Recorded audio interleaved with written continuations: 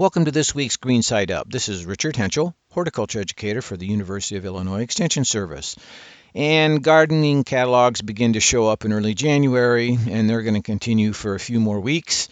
When you look at them, you're going to see that probably each picture looks a little better than the next and promises to be bigger, better than last year. There may be plenty of phrases or words in those catalogs that just make us want to put that order in today. And you may also find that there are some unfamiliar or perhaps words, or perhaps you've seen them before and really just kind of never investigated far enough to find out what all those little initials and letters might mean. So if we look at a vegetable, for example, the vegetable description will often include a number of initials at the end. And these usually signify that the vegetable has been bred with improved disease resistance, or at least a tolerance to a particular disease specific to that variety. The tomato might also have several of those initials, like VFN, TMV, for resistance to diseases like verticillium and fusarium wilt. The N stands for nematode resistance, and then the TMV stands for tobacco mosaic virus. And again, those were kind of specific to a tomato description, perhaps. There is a term, though, that is pretty uniformly applied for vegetables and flowers alike, and that's the designation F1. This means that variety is a first-generation cross, and is going to contain the best genes of both the male and female parent plants. So when you purchase or order that F1 hybrid, it's going to be a better performer usually. It also has the option or the probability of providing a much higher or stronger level of yields for you. And because it's that F1, chances are there's going to be more disease resistance or tolerance than either of the parents. So this is why the designation F1 is usually or is very important to us, really. The other designation that flowers and vegetables have that you will find in the catalogs is one of AAS. This is the All-America Selection designation.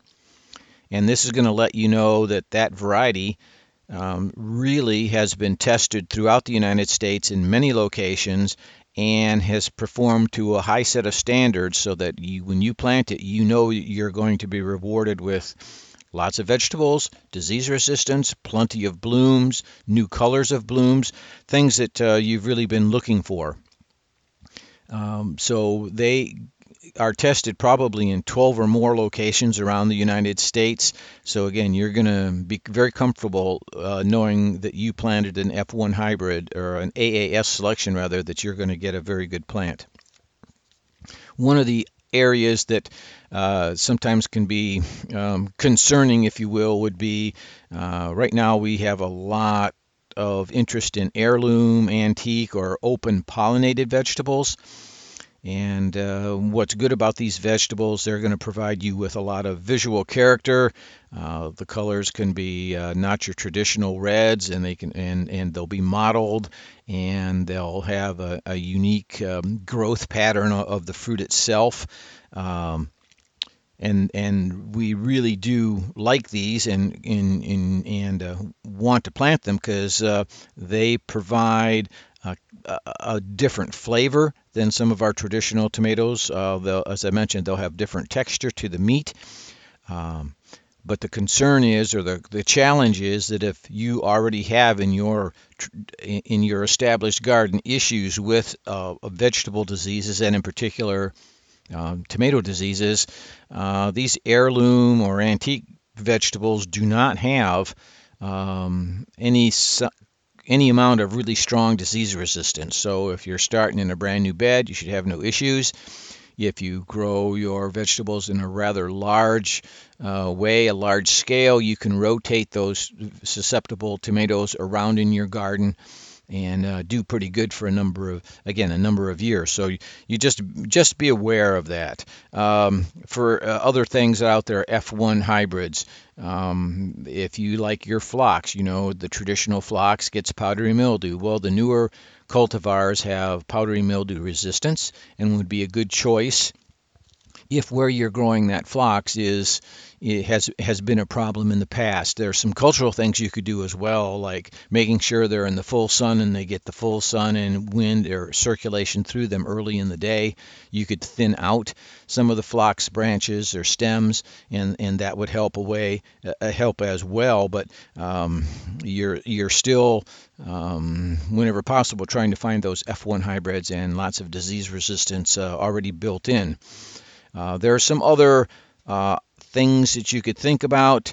If you're shopping for roses, look in the catalog and you want to find out if that rose that you're shopping for has either black spot and or powdery mildew resistance.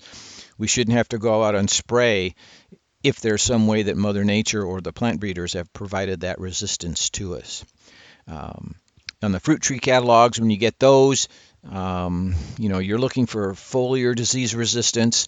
If it's a fruiting apple tree, for example, you're looking for resistance to apple scab and cedar apple rust. These can be troublesome in that they can both kind of deface, if you will, the fruit by the end of the season, and it's just not as attractive. It's certainly edible, but certainly not as attractive as you'd like. I'd like to say just put a bowl full of apples on the dining room table.